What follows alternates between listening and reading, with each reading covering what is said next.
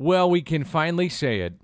The Scoops Empire has a home, and now we are doing it at the Podcast Center at Scoops Incorporated. You thought that, Martin Kilcoyne, that we would have an empire, and it's not quite an empire, but it's slowly getting there. Look at this. He's got swag, folks. Coming to a store near you soon. He's got hats and shirts. We've got cables, microphones, even phones. People don't even have a phone anymore. No, I got phones. The Podcast Center will be able to go on the road. We're going to be able to do this wherever we may be. And I'm looking forward to it. This is where we're going to tape our stuff. This is probably where we're going to tape Bernie and Panger for you. And the umpire took a big step on Tuesday. Because so I'm at Faurot Field. It's the the Missouri Introductory Press Conference. Missouri at 5 Systems. afternoon, meaning 12:05 on the Tiger Network. And while you wait, don't forget 1-800 Cat Paws.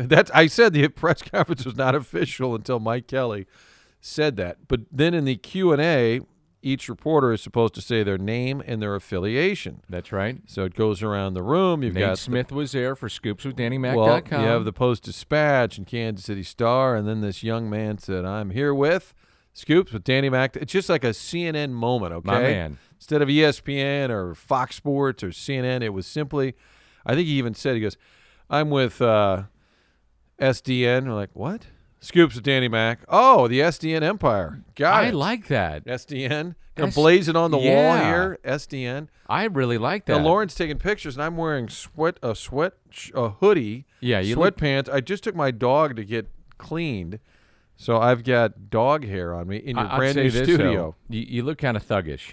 Thank you. That's the look I was going for. Last week we talked about that we were going to do a Rams review. We were in the mailbag, I believe. We were knee-deep into mail. Right. And then we said, we got a lot of mail, but we also need to get to the Rams. Right. And if you ever want to email this particular podcast, Dan@ScoopsWithDannyMac.com, Dan@ScoopsWithDannyMac.com. I also want to mention, by the way, Ted Simmons goes into the Hall of Fame, and January 11th, the NCCS, we have a big night, raise money for the National Children's Cancer Society, and we had already booked Ted, but now Ted is now a Hall of Famer with Ozzy. I'll be on stage. Mike Schilt will be there. Should be a fun night. NCCS.org, one of the great sponsors this month on ScoopsWithDannyMac.com. But I wanted to make this solely about the Rams. I have had so many people, I know you get this too, about what has happened since, why did it happen, and some of the backstories behind the St. Louis Rams. When I say St. Louis Rams, Martin Kilcoyne, and your station was intimately involved with the Rams, having carried them for so many years, what comes to mind when you think about it? Well, I think on the relationship that Fox 2 had, it was a good relationship. I mean, a lot of people watch, even when they were bad. And this is the misnomer with sports ratings, and you guys deal with it at Fox Midwest. Oh, the numbers are down, but they're still big numbers. Huge numbers. Yeah, and so... Well, that's what let me just interject. I shouldn't have brought that up. Well, it's my fault, everybody. They said this last year. I read an article that said, well, numbers were down at Fox Sports Midwest, but they're still number one in baseball. The numbers across the board were down, and we still were huge. So, relatively speaking, we did pretty well. Anyway, well, I I'm digress. just glad you guys solved the merry-go-round in the booth because we had that. Well, actually, oh, yeah. I don't know if they did. Anyway, the relationship that Fox and the Rams, it was a good one. And my boss at the time, Spencer Koch, worked hard to get the most out of it because we were your, quote, home of the Rams, almost every game being on Fox. So on the whole, it was a good relationship, a lot of great people in that building. I think sometimes you and I get on a rant and we forget there were a lot of cool people, players. Great moments. There. Great times in St. Louis. There were, and they were too few and far between, but a lot of great relationships. So the Ram era, and it ends up now being kind of a blip in history, but it was 21 years. And some of the bitterness as to how it ended. I'm not bitter at all. Dan's not bitter. I'm just slightly bitter. Slightly. Then you've been upgraded. Yeah. The doctors have upgraded him to slightly better. DEFCON 4 now. I had one person email me and said the way they look at it, and granted, they're probably a more upbeat, positive person than you or I, but they said, hey, the least we did, it was a bad deal, but at least we got 21 years of NFL football that we wouldn't have otherwise had. I haven't heard that from too many people. Yeah, but at the expense of the taxpayers to build a building that apparently wasn't suitable for the Rams. I mean, so it came at an awfully big cost. No, I'm saying it's it's a small segment that's Okay, out there. let's Maybe just make sure. Maybe it's just Bill in Melville or whoever it was that emailed me. It may just be one person. But I think the bitterness of how it ended is still there. Rooting against the team, I don't really care. I don't pay attention that much, if they win or lose. Right. But I think the lawsuit, and we sort of touched on this, I think, and this is where the mail really got heated up last week. We're knee-deep in the mailbag, and I think we ended up talking about the lawsuit because of the great piece written at ESPN.com. That sort of stoked the fires for everybody on, well, wait a minute. Yeah, they're gone. Who cares? No, wait a minute. We might get some money out of this. Oh, wait a minute. It's not just us saying you screwed this up royally. It's other teams that are now kind of chiming in. So I think we do need to kind of, quote, move on about certain things, but not when it comes to being wronged and wasting money. And it seems like the league and other teams are kind of all saying, now, what'd you do? Well, how did we get Well, this now you know why they're screwed upset? up? Because they're on the hook. And when other teams and other people get on the hook and money's involved, they say, now, how did this happen? And why did it happen? And did we do the right thing? I mean, on the surface, if you're an owner, you're dealing with so many different things, right? You're dealing with your own team, your own community, your own employees, wins and losses. And they say, hey, by the way, everybody's going to make a ton of money, and we're going to move this team at it's not going to, don't worry about you, and your stuff is going to be fine, and we're going to screw this community in this city, in this region, but hey, that's okay. You're going to get your check. And everybody goes, okay. But then all of a sudden, when you have a lawsuit coming, and it's starting to affect the bottom line, and the league is getting awful publicity, what's going on, now we got a problem. And that's what's starting to happen, finally. I would say this, too. Another blessing in disguise was the Rams making it to the Super Bowl, because then for 2 weeks, the eyes of the sports world, for the most part, were on the Rams. And then because of that, you were going to have, what are people in St. Louis doing? What do they think about this? Oh, by the way, wait a minute, what? How did that happen? Wait a minute, let me read that relocation letter. Oh, that's terrible, because most people didn't pay attention if you were outside of St. Louis. You don't care. You don't care. Team moves, you move on. But when it affected other people in the NFL, that's when you had your problem, and that's when the attention got put on the spotlight of Demoff and Kroenke and the disingenuous manner in which they left this town. And I think there are plenty of people in the know who will say that it was a dog and pony show. Eric Grubman, who was in charge of the league's potential moves or relocation, I forget his title, but our old friend Joe Strauss referred to it as a dog and pony show. So on the stage at the then Peabody Opera House, I believe, we're all surrounded. Were you there that night? I was there that night, and then went up and interviewed Eric Grubman from the league after. And I said, many have called it a dog and pony. He said, I don't do dog and pony shows, whatever. But I forget where I'm going with this now, but I think people that were watching it, even within the Rams building, said, this is because, we're gone. And people at the NFL Network said, they're gone. Terry Bradshaw said, sorry, guys, they're gone. Like, so many people knew that it was the league's. It still had to get done, but it was the league's intention, and Stan had the money to pull it off. So, then why are we having a stadium committee? And I believe Peacock was even told by some people, hey, this is a little late because, and he's like, well, it's not too late. We still got it. What do you mean it's too late? But people at Rams Park were already of the mindset, we're gone, don't worry. We're doing inventory in the summer of 2015. So I think that the charade that went on and the money that was spent, and a lot of just political wrangling, even to get judges to agree to last-minute deals. Remember trying to get the Ameren to move the thing on the land? Waste. Like the NFL just sort of was screwing with everybody, and I think that's why the lawsuit matters. So I did get an email I got multiple emails about this podcast, and one was very, very passionate. It was Dustin DeFranco. Hopefully I'm saying that right. And he listens to your podcast with Bernie and Panger. Loved the stuff with Tony. He said he grew up in St. Louis. He's now living in Minnesota. And he said, I cannot help but try to understand this. He said, they used taxpayer money, and it cost over $1 billion to build in Minnesota, and that's where this individual lives now. My one question, Michelle Smallman of 101 had a conversation with Bernie Miklasz on her podcast about Kroenke and Goodell, calling him and telling him that the move was 100% false. Wouldn't that be evidence in the lawsuit? I can't answer that. I mean, that could be hearsay, I would imagine, or they could just deny it, and it's not on the record. But to the bigger point, we all were being told those kind of things. And those are the kind of things that are being brought to light now, not just from Goodell or Demoff or Kroenke or, I put a lot of Jack in this market. I mean, give me a break. And the disingenuous manner in which they did this and then shoved it in the city's face, that's the bigger issue I think that people have a problem with. I've been told by people, Martin, because they know how passionate I am, and I mean well-meaning people. Folks, I think Dan is switching from slightly bitter. I've got him back to bitter, okay? Absolutely. The needle has moved. Well, they would tell me, you need to move on. And I would say, well, I understand where you're going with that, but I'm from here. I've been born and raised here. I grew up in the city limits. I'm raising my family here. It's tough for me to move on. And with 4 kids and my oldest watching him cry the night they moved, only time I've ever seen him cry. Seriously, he was a baby, he cried, but that was it. Never cries. And we used to enjoy going down to those games, and now that's been taken away from him or his kids for no apparent reason other than greed, and that's all I say. That bothers me, and that's why it's tough to move on. It's real tough for me. Yeah, and I think it's an emotion that a lot of people had, say, oh, my God, I loved going. Even if they weren't good, it was an experience. Absolutely. We loved tailgating, whatever the experience was. None of that matters in the lawsuit.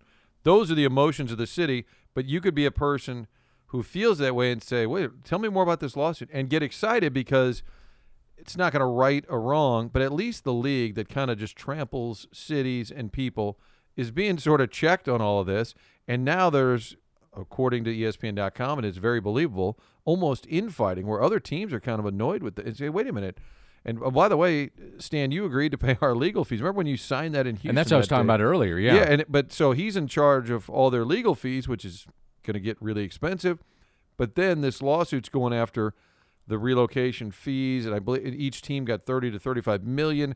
So now the teams are saying, okay, we don't have to pay these legal fees, but this is annoying. They're asking for my phone records from the summer of 2015. They don't like headaches. These people don't usually have to answer to anybody, so it's a headache. And then on top of the legal fees that Stan's paying, this money that the city and the county of St. Louis is asking for, hey, wait a minute, that's our money. So it's gotten, I think it's led to more infighting, and it's put the spotlight on them. Thank God ESPN.com did that in-depth piece. Those guys were working on it. Even the money quote and the money scene where Stan is at the coffee shop in Malibu and yelling at Goodell. And saying I have to step out because I'm getting they loud. Said, the reporters said, we had that as a piece for like 2 or 3 years and never fit in one of our stories. So I was like, they have really been monitoring that story for a while. What do you think? I'm going to throw some names out at you, and just give me what comes to mind, or maybe a story when you think about it. But I'll start with Kevin Demoff, and Demoff would tell anybody, no, we're not leaving.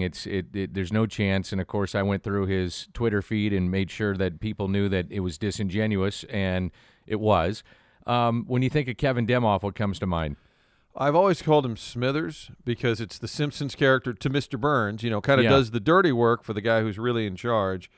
I think all along we wondered, to be trusted is probably too strong from the early days when I was around him. He was sort of placed there. Bob Wallace, who'd been a longtime executive, I think quit more or less because he said, I'm not going to let him run the building. I've been in the league for 30 years, and John Shaw, team president, knew Demoff's dad and kind of placed him in there. I got along okay with him. Our falling out was well before they left, and it really never changed. I was doing the preseason football, which Fox had the games, and it was a chance to do play-by-play, which I'd always wanted to do. But preseason football is not exactly an easy thing to jump into and have. No, it's hard. The 9th receiver comes in, and then the 10th receiver. And they're always changing guys in and out, so it's very tough to keep up. So sort of a mess, but I was happy I got the chance to do it. And in the spring of 2011, now, Spagnuolo had been there for, 2 years, I guess, and just kind of was slowly getting rid of longtime employees, which it does happen, but I thought it was happening too frequently. Like Todd Hewitt got a lot of attention. He was the equipment manager. I knew Todd. They fired him. Yeah. Good Vianney guy. Exactly. And then Chief Lenza, who had been the security guy. It was just sort of like this idea that Spagnuolo, what really bothered me is that he was given all this power. I'm like, win some games. Right. But then John Oswald, who was their travel coordinator, the nicest guy in the world, would do anything for the organization. Well, Spagnuolo didn't really have a place for him. And so they told him, hey, next year, you're not in charge of travel. You're not in charge. So he's like, okay, what should I do? And they didn't really give him much to do. And then a year later, they said, well, you're not really doing anything, so we don't need you. And I just thought it was cruel. And even people that worked in that building, and this is a really long answer, but this is to my Demoff relationship. On the radio that day, Frank Cusimano brings it up. And Frank doesn't throw daggers. Which part? The firing of people? So he brings up the John Oswald. Okay. And he said, and this is probably like in the middle of March or April. It's not during the football season. Sure. And so it just kind of got me fired up. And we just kind of saying, good God, Spagnuolo, quit firing people. Win some games. We just went on this rant. So then I get a text that afternoon or evening. First of all, I went and told my boss, Spencer. I said, you're going to get a call from Demoff. He's not going to be happy about what we said. I'm sure it'll get back. Everything gets back to everybody. And he said, you were wrong. Spagnuolo didn't fire Oswald or all those people. I did. And he said, in the future, if you're going to trash, I'm paraphrasing loosely, but he said, if you're going to trash the coach and the GM, Billy Devaney, who I thought the two of them that were on a power trip, my Spags and Devaney, he said, in the future, if you're going to trash all these people, please include me. And I wrote back, will do. And that was it. And that was it. So Spencer said, I don't think they're too happy with you. And to his credit, we went and had breakfast or lunch or something. I forget. First Watch or something. Sponsor. And potential sponsor. Yeah, we should get him. Edit that out. Yeah, go to Hot Shots and get the burger and the egg sandwich. Thank you. But So go we ahead. should have been. Well, he wasn't worth hot. He wasn't worthy of Hot Shots. How about that? So we're How sitting. about it? So this guy. So we're sitting there talking, and he said, "Listen, the problem is you're the home of the Rams. You got the coaches show, the preseason football, and then you're on the radio trashing us." And I said, "No, trashing this specific topic." Not about play calling or even, it was about how people are being treated. Yeah. And I said, I have a problem with that. And he said, and if he were sitting there, he'd admit this conversation took place. He said, we really need more of a cheerleader. And he said, I like your humor and I like your style, but that's not going to work if you're going to be closely affiliated with what we're doing. And it's a conflict of interest. You're the sports director of Channel 2. And I said, I can't be that. I said, I can't do that for you. I said, for 4 nights in August, I cannot just for the rest of the year not have opinions or rip things, mock things, or whatever. I said, I can't do that. And at the time, he said, well, we're kind of like the Indianapolis Colts, and Sam is going to be our Peyton. He said, we're about to take off, and we got to have people on board. Like we said, we're about to take off. That was in going into 2011. Did they go 2-14? I think they went 2. Because they started out, I was thinking that they might go over. I can't remember the exact math, but I think they went 2-14. And I was let go. It's the only time I've ever been fired. I guess I wasn't. They just didn't have me do the games anymore. And Andrew Siciliano started doing the games, and he's known Kevin for a long time. I just saw him in Chicago. I had no problem with him. He's probably better than me. It doesn't matter.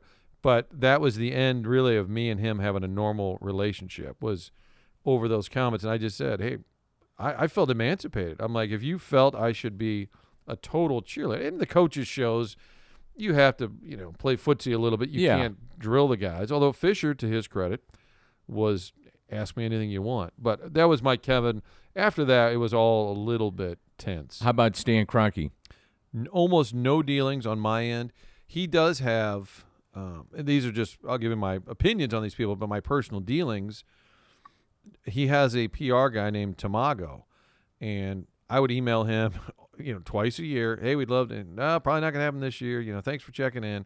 Hey, we'd love to sit down with Stan. Hey, it's the Ram station. And this is before things got heated. How could he not visit with the team that, the channel that's carrying the team or the network that's paying billions of dollars and try to at least connect with the fan base? I mean, if you and I said, let's get Bill DeWitt on the phone within the next hour, we'd have him. For Tom sure. Stillman, we'd have him. For sure. Carolyn Kendall Betts, Jim Cavanaugh, Tom Strunk, we'd have them. I mean, that's a done deal. And I think it also speaks to, especially as it got a little closer to potential move, but moving also away from it. But early on, like, how hard did you try? And granted, he's not a good talker, that's for sure. And the only time I think I talked to him for more than 10 seconds was in Foxborough. He took possession of the team in the summer of 2010, and we're in Foxborough. It was Bradford's first start as starting QB. And John Shaw, who never traveled, but was in Foxborough for I said, John, what do you – he's like, Martin, come here. Do you know Stan? And I said, not really. I said, I've tried to get to know him. And oh, Martin, come in. This is Stan. He's the full-time owner now because he had been Yeah. through that process to replace Chip and Lucia. And he said, well, Mr. Shaw over here he's the reason I'm in the league, and I owe it all to Mr. Shaw. And, Yeah. words that I've never forgotten because John ended up sideways with Oh, yeah. Kroenke as well. Big time. And ended up being a Charger. He's always a Charger friend of the Spanos. Anyway, dealings with Stan directly, never have, other than those minimal exchanges. But I think as an owner, and my colleague, Charlie Marlowe, has always said, the reason Kroenke sucks is because he's an owner who wants to make it a business, and the guys who just want to win and have fun don't really look every month at the bottom line. At what point did you think this is it? They're gone? I honestly, Because you were connected with people down there. yeah, I always thought there was still a chance. Even though you heard everybody said they're gone, they're gone, they're Even gone. going into the final meetings. I think even going to Houston, I thought it was probably a long shot. I was told they had the votes to stay. Yeah. That there was the good majority of the owners did not want to go until Jerry Jones got involved, and then that was it. Yeah, I mean, I always thought it was a long shot. And I had that from a reliable person. Yeah, I think I wasn't until it was official, I wasn't sure they were leaving, but I wasn't stunned that it happened the way it did in Houston, although it's really weird how it played out. And it's almost like the secret ballot was always their plan. Like, let's just get through this charade. And I remember interviewing Spanos in the lobby the night before, and I said, is there a scenario where you and Kroenke could go? And he's like, no.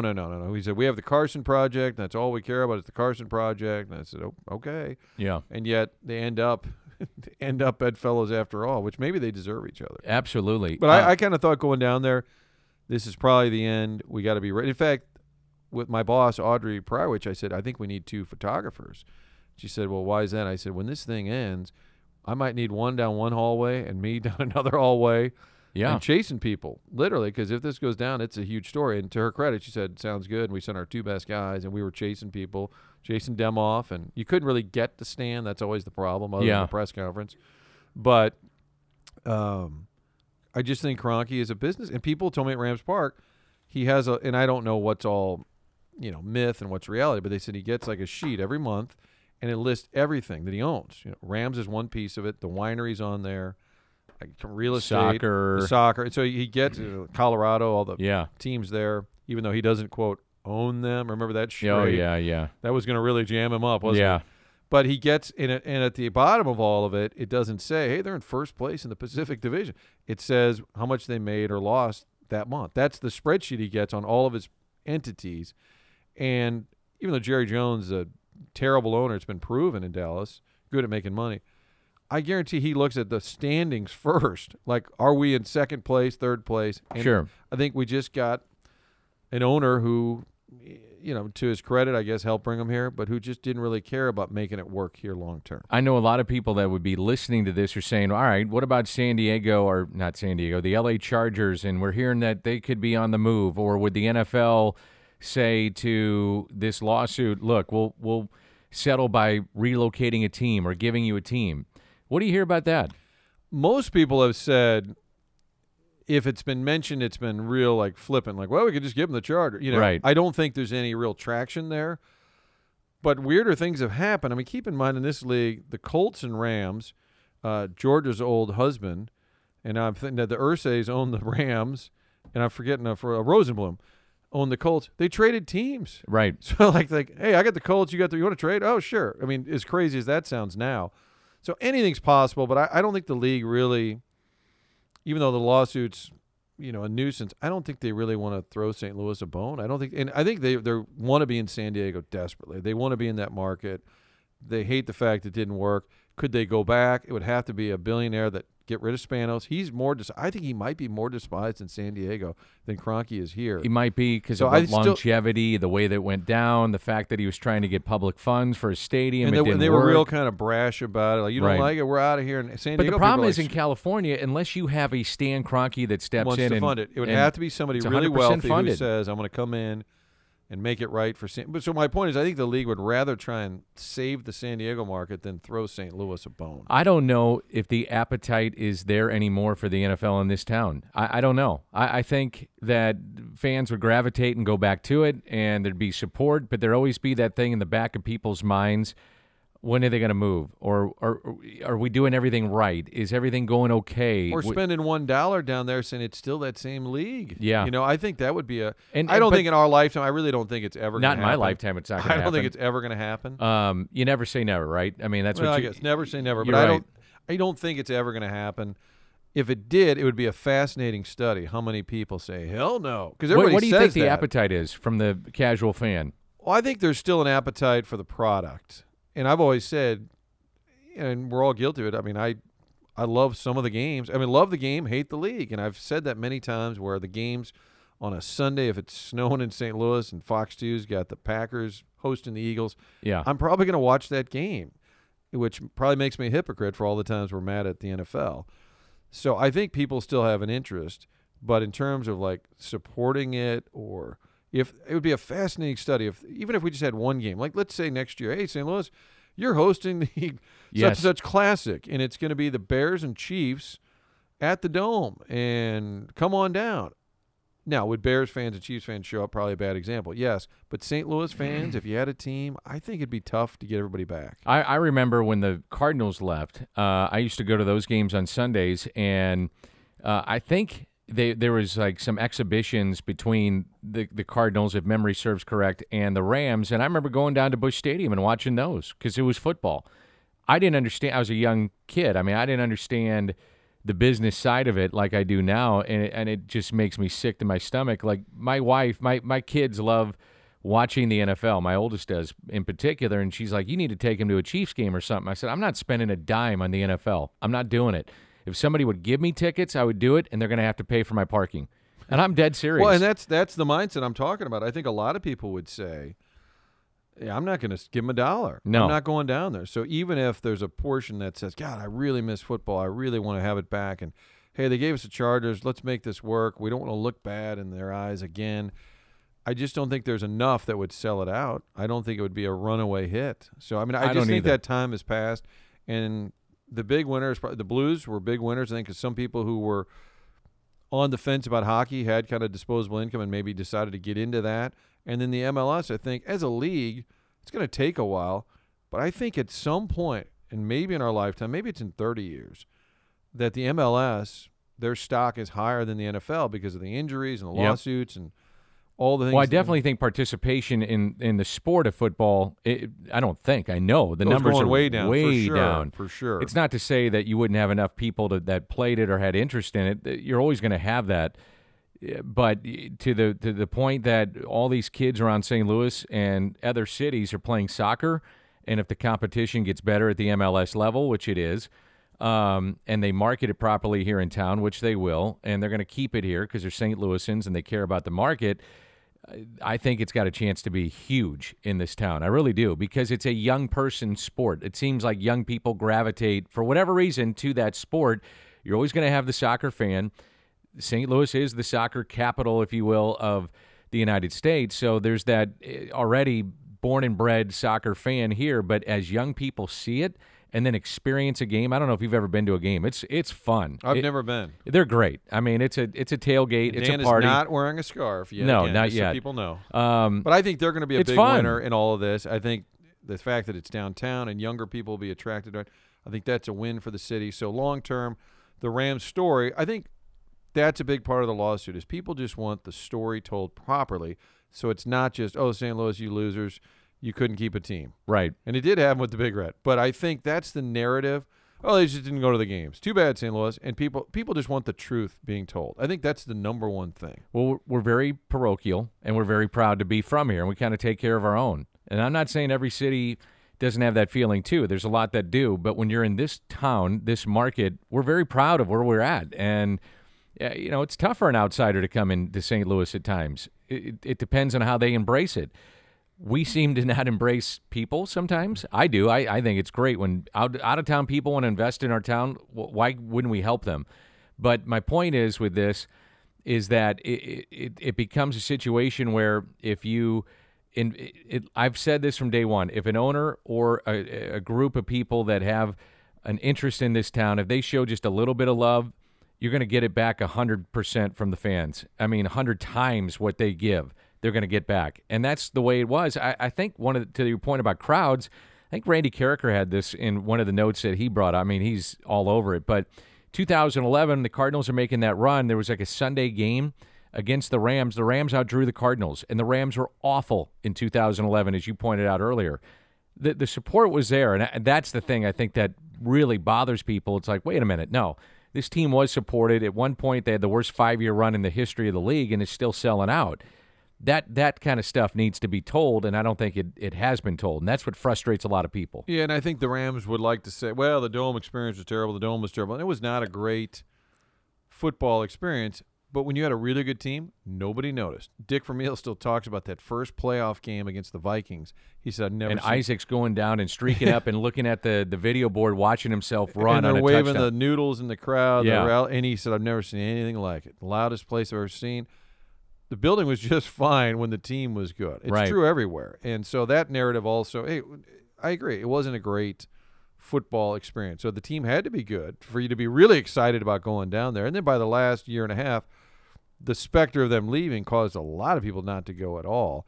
I think that's the main thing, is tell the story the way it was told. This is a Rams organization with Demoff on our station saying we're going to London for, a couple of games here. And the people are like, whoa, why are you going to London? Oh, this would be great for everybody. Like, why is it great? Now, I was told, and not by him, but that it was at least twice the revenue for a game they would make over there. So it made financial sense. But again, just tell the truth and say, listen, this is a big win for us and we can do a little more with that money or whatever. But to say, this is exciting, St. Louis, everybody's like, what? Why is it exciting? Here's the final question. And as I mentioned before, you're still tied in with some of the folks out in L.A. that were here in St. Louis. And some, less so than ever, but yeah. What do you think the end result is with this lawsuit and what happens with all the different things that are pending right now with that? I think there'll be a settlement. And I didn't think early on. I thought it would just get swatted away in the NFL and their powerful lawyers. You think that the city of St. Louis, those lawyers are going to settle? I don't know, man. I think they want to take this thing maybe to the end. Yeah, I think it's going to be a couple of years. By then, we'll be at the SDN studios. Yes, we will. And the high-rise downtown St. Louis. Make sure you get a hat when you leave. Yes. I just feel like these guys, these billionaires, they don't end up in court. They don't end up deposed. I mean, I'd love to see all of that. I just have a feeling there might be a number they get to. And they say, all right, they made them sweat.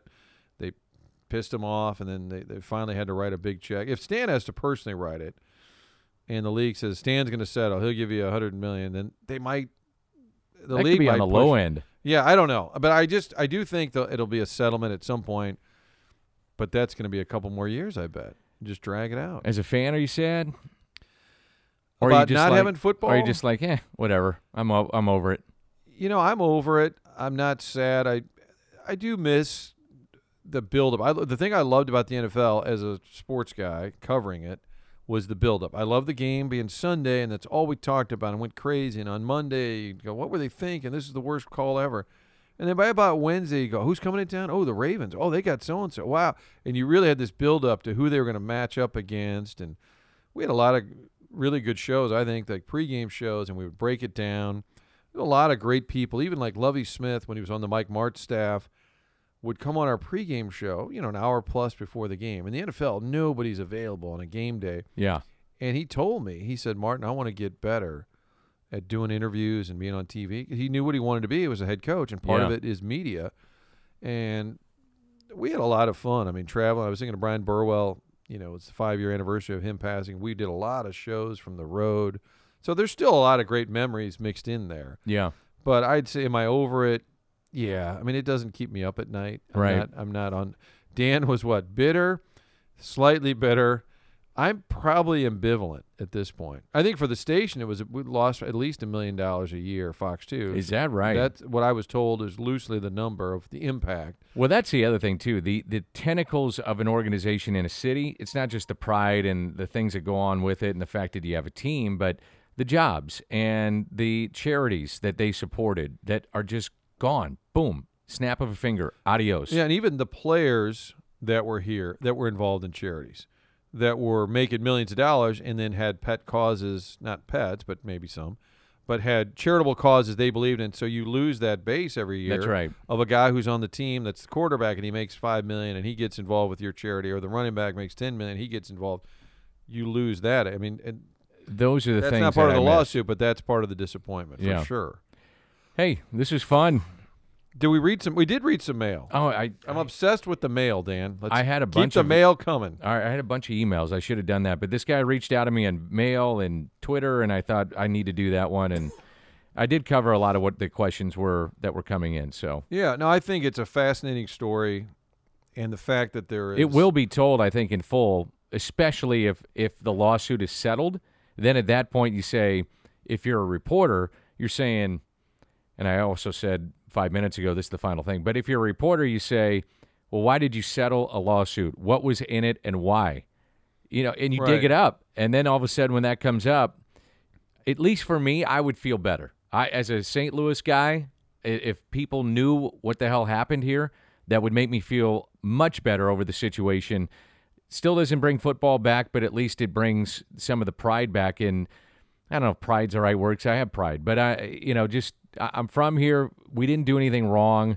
It was just saddled with a bad time, bad lease, stupid lease, and a bad owner, the worst in sports. He is the absolute worst, and it was a terrible combination, and unfortunately it happened right here. And I think if you need any more validation, you look over at Arsenal and those fans.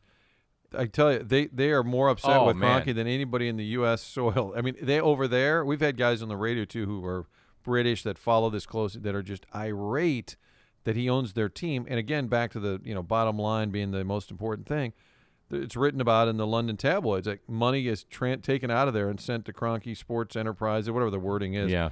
And they go crazy, say, no, invest in the team. And I know he spends money on the team, but they have – to the level that a fan wants. They have a lot more angst and anger over Kroenke. So that if you say, no, this is not just little old St. Louis feeling sorry for themselves.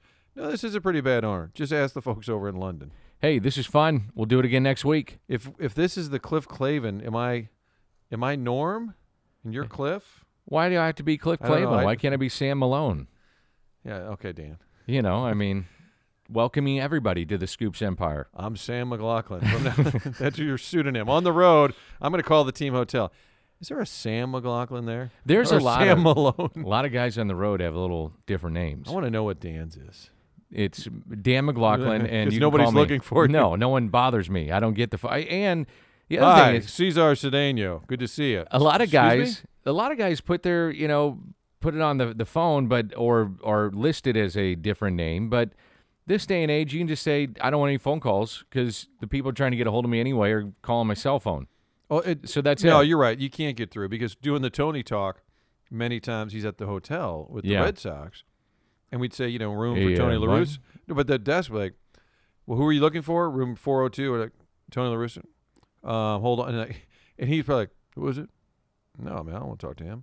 Like, hey, pick up. And there were several times I would text him, say, hey, answer your phone. We're calling. All right, I got one final question. All right, if I was to ask Tony La Russa, and you're Tony. Oh, God. See, I walked into this. This is good. And, hey, Tony, how are you?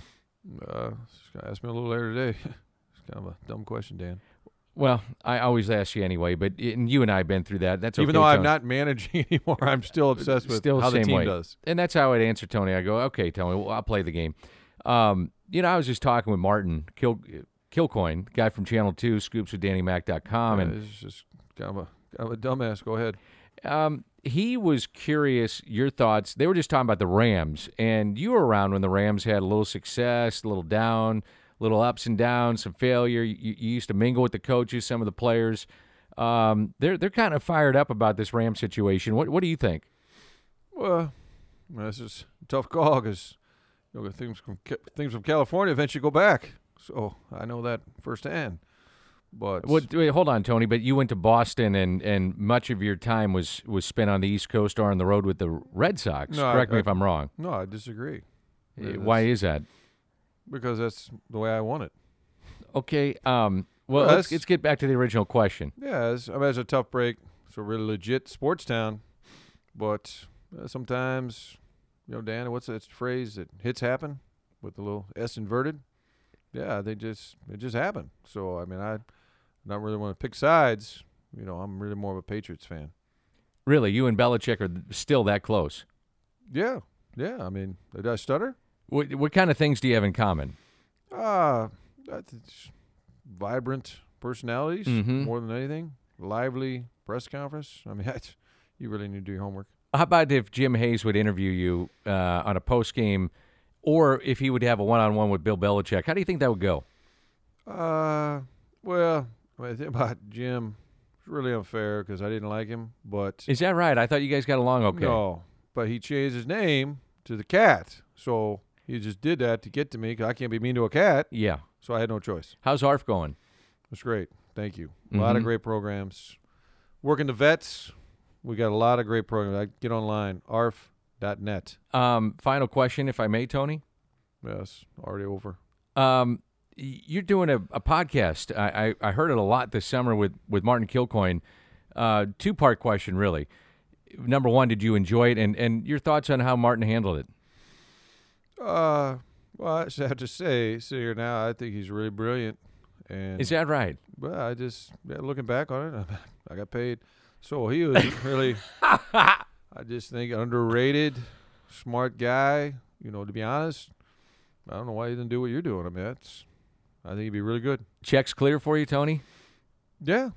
So a lot of great stories. Encourage everybody to check it out. Friends of Tony, they talk about all the time. That's so unfair, but I was with Chris Isaac last night. So a lot of people how's his hair? Oh, it's fantastic. But I think people forget, the Deep Purple drummer. I mean, that's not token when he comes to the ballpark, man. That's a big deal. Mm-hmm. So I don't appreciate any sarcasm. Tony and Martin, thank you. Again, I just think that's a really talented guy you got. If you can just hand the microphone back to Martin, I'd appreciate it. I'm probably going to get a text because I'm guessing Tony will be downloading the entire mailbag. I think we're safe. All right. Although he would listen, I will say he'd listen to the segments back. Yeah, yeah. And he would have me email him and say, "What did we cover? I want to write down." So he didn't want to repeat his stories. I love this. It's fun. I love Tony. I've always said the invitation is not that good, and it's all in good intentions. Well, if you have a question for Tony, Dan at scoopswithdannymac.com. I'll bring it up next week. Thank you, Martin. Thank you, Dan.